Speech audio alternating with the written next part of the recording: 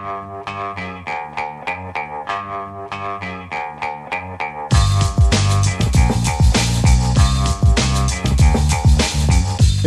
the Brian Lehrer Show on WNYC. Good morning again, everyone. I got a promotional mailer recently from the conservative Hillsdale College in Hillsdale, Michigan, advertising their school and looking for donations. The very first line of the letter says, "If we're going to save America from the growing threats of socialism, transgenderism, and Marxism, there's only one way we can do it, education." And I thought, okay, fine, a college that offers an education based on political conservatism, they're allowed. We're a politically diverse country. It's a private college. People can get educated in the context that they choose. But then I thought about that opening sentence, and I thought, which one of these does not belong? Which one of the three things that they claim they're trying to save America from? Socialism, Marxism, and transgenderism. Now, socialism and Marxism, you can believe in them or not. Okay, fine. But transgenderism, how you experience your own body as an ism, a belief system, a political philosophy, that's just hate speech, to my eye. It's like saying we should save the country from left-handedism or blue-eye-ism. The trans people I know didn't choose what gender they experienced themselves to be by weighing competing isms, like some audience member in a political debate. So here's a college that's fundraising off the idea that one of the three big threats to the country is a belief system that isn't a belief system. Maybe they should be saying, our college helps make America safe for otherism, labeling people who are different from the majority or different from you as threats to the social order. I had a similar thought when I saw the news last week that the Nassau County executive on Long Island, Bruce Blakeman, banned transgender girls and women from playing in school sports on any Nassau County athletic facilities. That's around 100 ball fields, ice rinks, and other facilities. Blakeman said, quote, "There's too much bullying going on of biological males trying to inject themselves in female sports. It's wrong and it's a form of bullying," unquote. Now, maybe there's a question of how to deal with trans women athletes because people born as boys are bigger on average. There are men's and women's divisions of major sports because of that. And maybe that's a conversation among people of goodwill. But to call it bullying is just hate speech, to my eye. A transgender woman or girl is just a transgender woman or girl who wants to play ball. Someone who experiences their own body as they experience it. They're not boys pretending to be girls so they can bully girls by playing field hockey or softball or running in a track meet. There are much easier ways that boys can bully girls. In fact, county officials in Nassau County then said they don't even know of any examples, not one, of a transgender girl on a Nassau County team. And yet, Blakeman said he'd been thinking about issuing the ban for months. The county has lots of actual problems he can deal with, but he chose a non-problem to make a big announcement about. Now, I have a theory. It's about helping Republican candidates win elections in contested Long Island districts this year, because this kind of hate speech actually sells right now to a certain percent of the population that's meaningful. That's just a theory. So Hillsdale College is saving America from an ism that isn't an ism, and the Nassau County executive is saving Long Island from an epidemic of bullying that they can't even cite one example of because transgender human beings have become political and religious targets of 2024 American politics. Hate speech, othering some of our neighbors, putting targets on their backs, masquerading as saving society from things that don't even exist.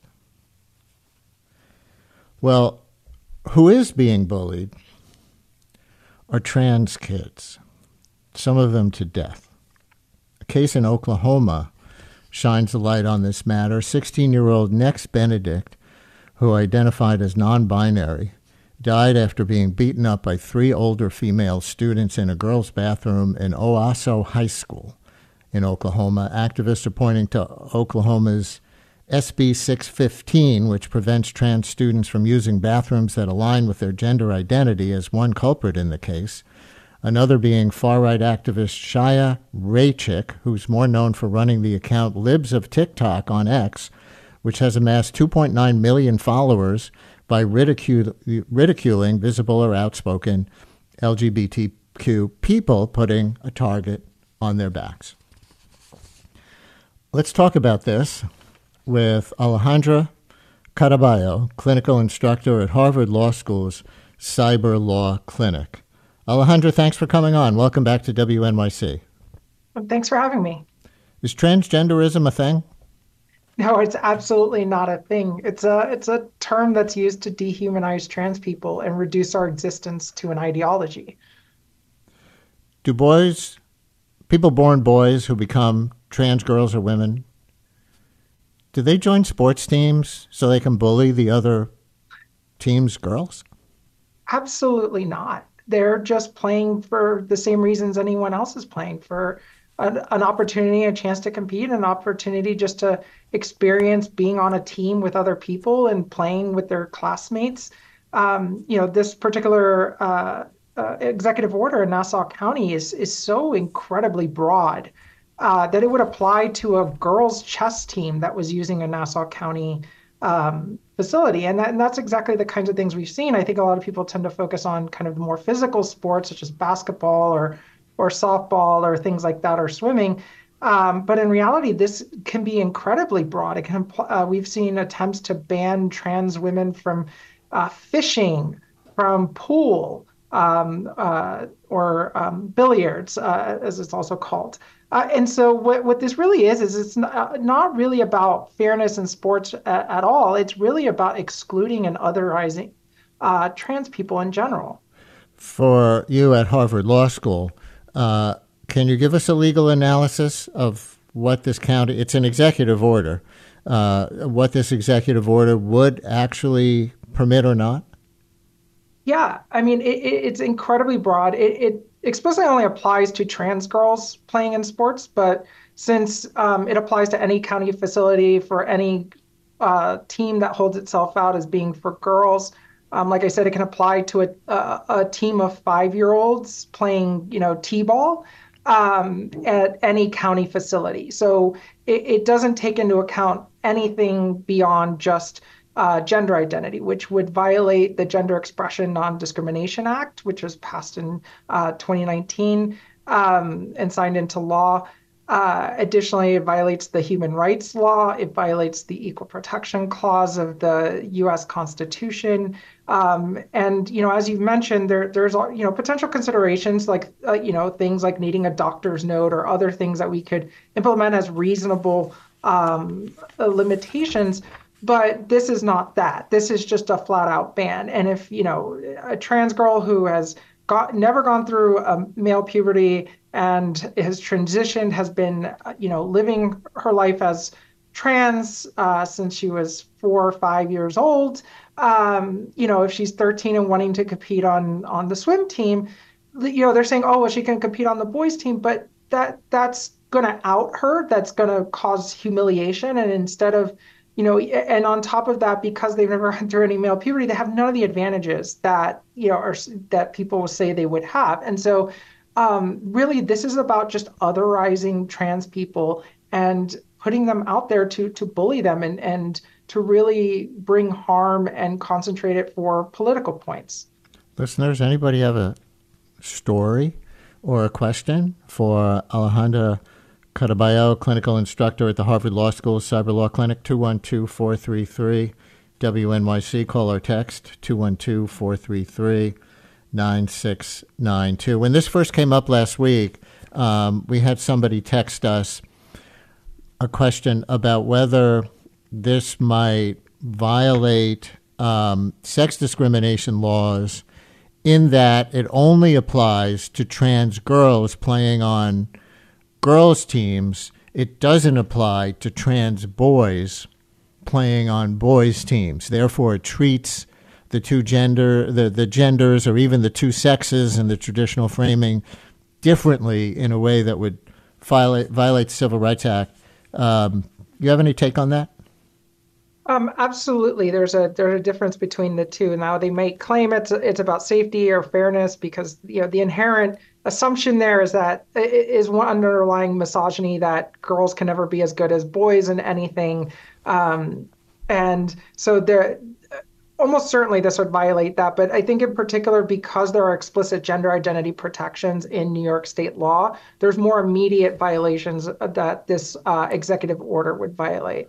And I also just want to quickly bring up like the enforcement of this is one of the most tricky aspects, like particularly enforcement of this kind of executive order, right? Because you have to create this kind of gender bureaucracy to be able to actually enforce something like this. And what we've seen in other states like Utah that have passed similar laws is that parents who get upset that their child is losing, oftentimes to a very gender nonconforming cis girl, that's a girl whose gender identity aligns with their sex assigned at birth, they will then baselessly accuse that girl of being trans.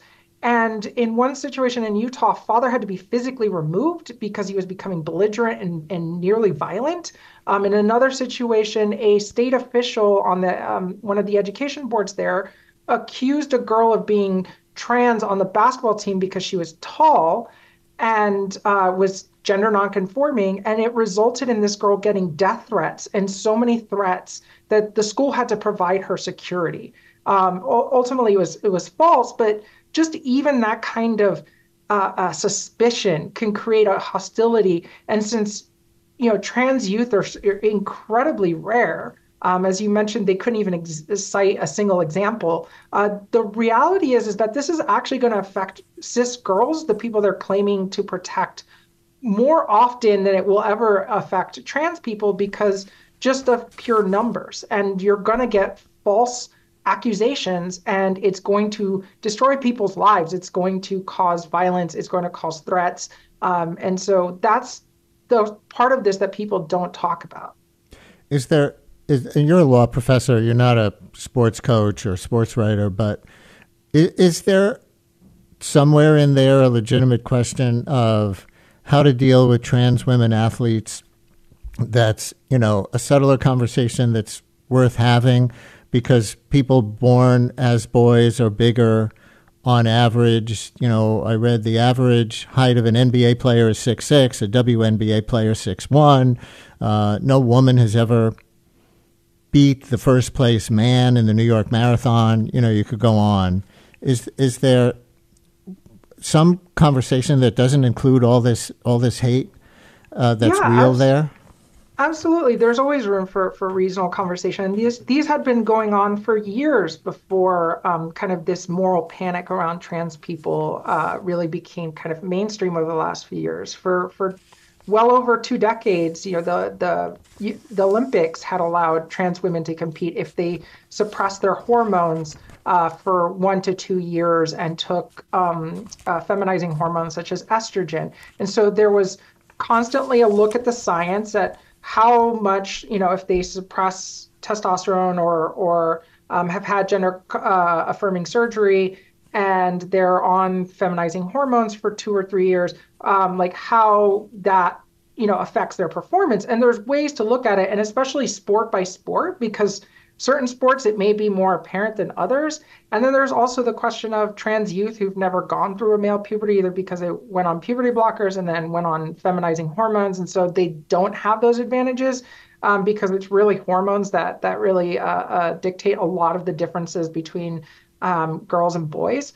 And so it's a very nuanced conversation, and one that we can have particularly about specific sports and leaving sports particularly, but you can have that conversation about balancing fairness with participation without creating these kinds of blanket bans that ostracize and push out trans girls entirely from participating in any sports at all. I was going to ask you next about Next Benedict, the 16-year-old non-binary student in Oklahoma who I mentioned in the intro, who died the morning after being beaten up by 3 girls in a high school bathroom earlier this month. But we have several callers who want to bring up a tragic situation much closer to home here in New York. And I'm going to take Jessamine in Brooklyn right now. Jessamine, you're on WNYC. Thank you for calling in. Thank you, Brian. Yes, I was calling because I am a member of the panel for educational policy and the parent of 2 trans students myself in the New York City public schools. And 2 days before spring break, or the February break was set to begin, we learned of the horrific death by suicide of a trans student at my older child's high school, which is located in Community School District 2. And I'm not sure if you're aware, but CEC2 currently seats 2 avowed transphobes. And, there has been a lot of public outcry to remove these individuals, but the city has yet done nothing. And, to date, we're sort of in this situation where, we have active transphobes. Who appoints or elects those people? Members of the CECs are elected by parents within a given school district. But, if you followed any education reporting from last year, we know that there was historic low turnout in the last CEC election cycle. So, it's sort of widely understood that the CECs that are seated today are not necessarily representative of the constituencies that they represent. What makes somebody in that context a transphobe, as you label them? Their public comments denying the reality of transness, describing it as confusion, rather than an essential nature of a person, a lived experience. Jessamine, thank you for your call. I think we have another Brooklyn parent calling about the same incident. Hi, you're on WNYC. Hello. Hi. Are you? Yeah, it's you. Hi, how are you? I will do my best to keep it together like that last parent. I want to, out of respect for privacy, keep my name, But I too am the father of trans kids. And, this environment, and my kid goes to the school where that tragedy occurred. This is a really loving environment. It's a really wonderful school, and it still happens. Was there something that was a bullying incident or policy, something at the school level that you think contributed to her decision to die by suicide, to their decision to die by suicide? But we lost that caller. I think he said all he could say without losing it. And, oh, my God, Alejandra. Yeah, I mean, this is just something that is just, like, it is so difficult to hear these stories because this is, what we know is happening across the United States. And I think it's particularly telling, the first parent who brought up the CEC and it coming from the top, it's adults that are failing these kids. It's particularly adults in positions of power who are deciding to utilize hatred against trans people in order to score political points. And the kids that are suffering are the trans youth themselves, who oftentimes don't have the kinds of support that we would want every child to have. And it's just so incredibly difficult to hear stories like that. And I've heard similar of others in other states, such as Montana, during legislative sessions, like even talking about these kinds of policies and enacting these kinds of policies can exact tremendous psychological harm. But I also just want to say, to any of the trans youth listening out there, like there are so many people fighting for you and trying to make the world a better, kinder place. And don't lose hope. And there's plenty of resources such as the Trevor Project, that you can reach out to if you're feeling like you're having a really hard time. And I hope we can give out maybe the number for the Trevor Project or similar resources, because it's just it's an incredibly difficult time, and we need to be able to support all the vulnerable children who are just going through it right now. Do you have that number at hand for the Trevor Project? I don't have it off the top of my head. We're looking it up. That's all right. We're looking it up. So listeners, if that's something you think you might want to take down, we'll give you a couple of minutes as we find it ourselves, and we'll give you the number as Alejandra suggested for the Trevor Project. Because, yeah, there are plenty of people out there supporting your life, even though there are these haters out there doing some of the things we've been documenting. Do you want to say anything about the Oklahoma case, the 16-year-old non-binary student named Nex Benedict, who was apparently beaten to death in a high school bathroom, right? Yeah, the facts have become quite complex as the police have released more details, particularly around some of the surveillance footage in the 911 call. But what we do know is that, in the days leading up, they were an in-school suspension for vaping, and they had never met these three girls that they ultimately were beaten by. But throughout that time, Nex had been experiencing tremendous amounts of bullying, and particularly was getting bullied by some of these girls in school suspension. They went to the bathroom. Nex poured some water on them after they made some comments directed towards them, and they proceeded to beat Nex. From my understanding, Nex's head was bashed into the ground. They were then taken to the school principal's office, where in some of the surveillance footage, they looked like they were wobbling a bit as they were walking. The school failed to notify police. The mother came to pick Nex up and take them to the hospital. And there's some footage from the body cam of the police officer that did an interview at the hospital. And while Nex seemed like somewhat lucid in talking, the very next day, they collapsed at home and unfortunately passed away once they reached the hospital. They were declared dead. And during the 911 call, the mother was describing them as having their hands postured up and kind of almost being stiff as a board. And so we don't know yet a cause of death. The police have speculated based on incomplete information that it was not related to trauma, but until we have a full report by the medical examiner, we don't know for sure. But healthy 16-year-olds just don't randomly die, especially a day after sustaining a head trauma.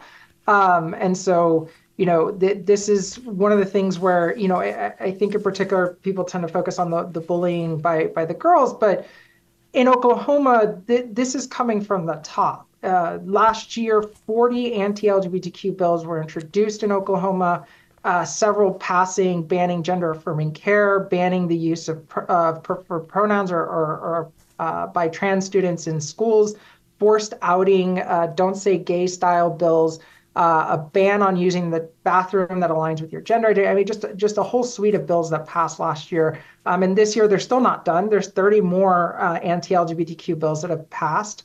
And we've seen this kind of atmosphere of hate that has just been targeted towards trans youth, and in particular. And the superintendent of schools who runs, is in charge of overseeing all the schools in Oklahoma, Ryan Walters, just last summer put out a video making it as though trans youth are a danger in schools and they're a danger to other girls.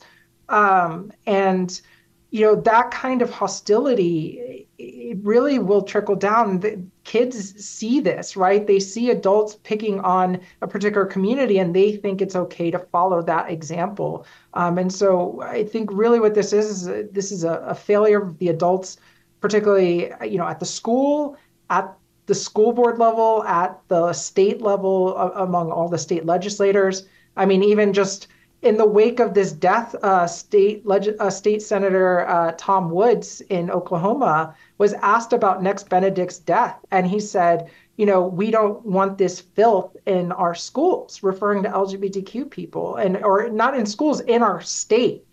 And so it's fully mask off there, where it's just so directed and targeted. And so it's no wonder that kids are learning this kind of hatred, because this kind of hate has to be taught. It is not, people aren't born with it. And so I think it's really a story of just how much the adults are failing the youth there in Oklahoma. One more call, and then we're out of time. Allegra in Westchester, you're on WNYC. Hello, Allegra. Hi, can you hear me? We got you. Hi. So I'm a relatively young adult, a relatively young queer adult. And the point that I just wanted to make about this is I think there's so much focus in the language regarding this topic about like the perceived differences in levels of competitive abilities between people who are, the quote unquote assigned female at birth versus assigned male at birth. And that language almost always is centered around like professional athletes and athletic endeavors at the professional level. And I think it's just important to realize that so many people who partake in athletic endeavors, like in this country, probably 99% of them will never reach a professional level. And for a lot of kids playing on sports teams, the competitive outcome is not necessarily the point. The point is so much more centered around like teamwork and communication and friendship and just like building sense of community. And I'm sorry, I'm getting very emotional. That's all right.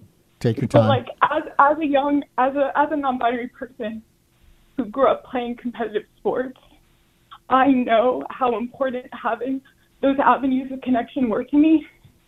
And I made, lifelong friends.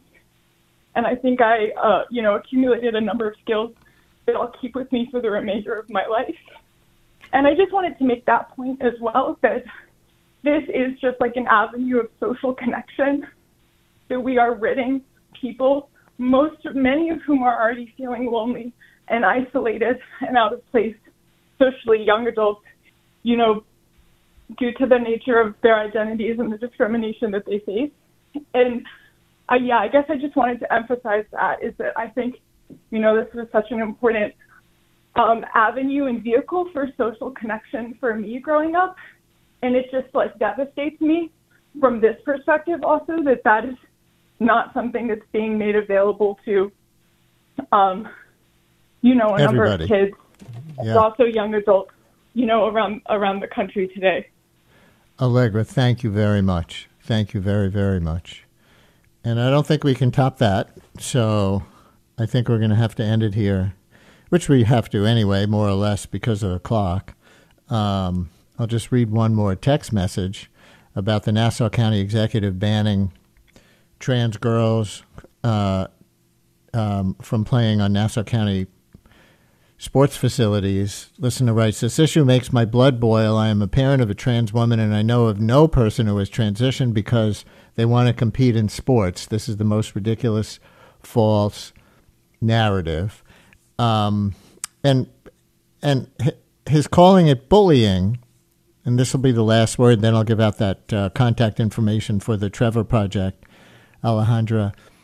That's the part that's so over the top that I wonder if it's even a winning issue or one that's going to backfire on him in Nassau County politics, saying that they're joining sports teams as trans girls to bully people. Yeah. I mean, the thing is that we have examples around the country where people have run explicitly on this kind of anti-trans platform, and it's a losing one. The governor of Kentucky just won re-election despite vetoing all of these kinds of bans on trans youth and standing up for trans youth. State Senate seats across the country in 2022. There was the governor's race in Michigan and Arizona, where both of the governors there were attacked for supporting trans youth, and the candidates bringing those attacks lost. And so while this may be very good for motivating, I think, kind of the more extreme conservative base, it doesn't move the middle. It doesn't really change any votes. And so this is not an election winner. It may bring attention. It may get, headlines, but it doesn't win elections. And I think this is one of those things that may backfire spectacularly here in Nassau County.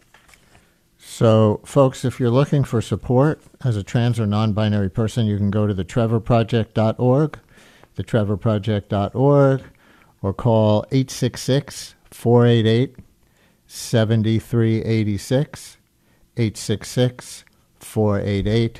888-848-7386. And we thank Alejandra Caraballo from the Harvard Law School's Cyberlaw Clinic for being our guest. Thank you so much. Thank you for having me.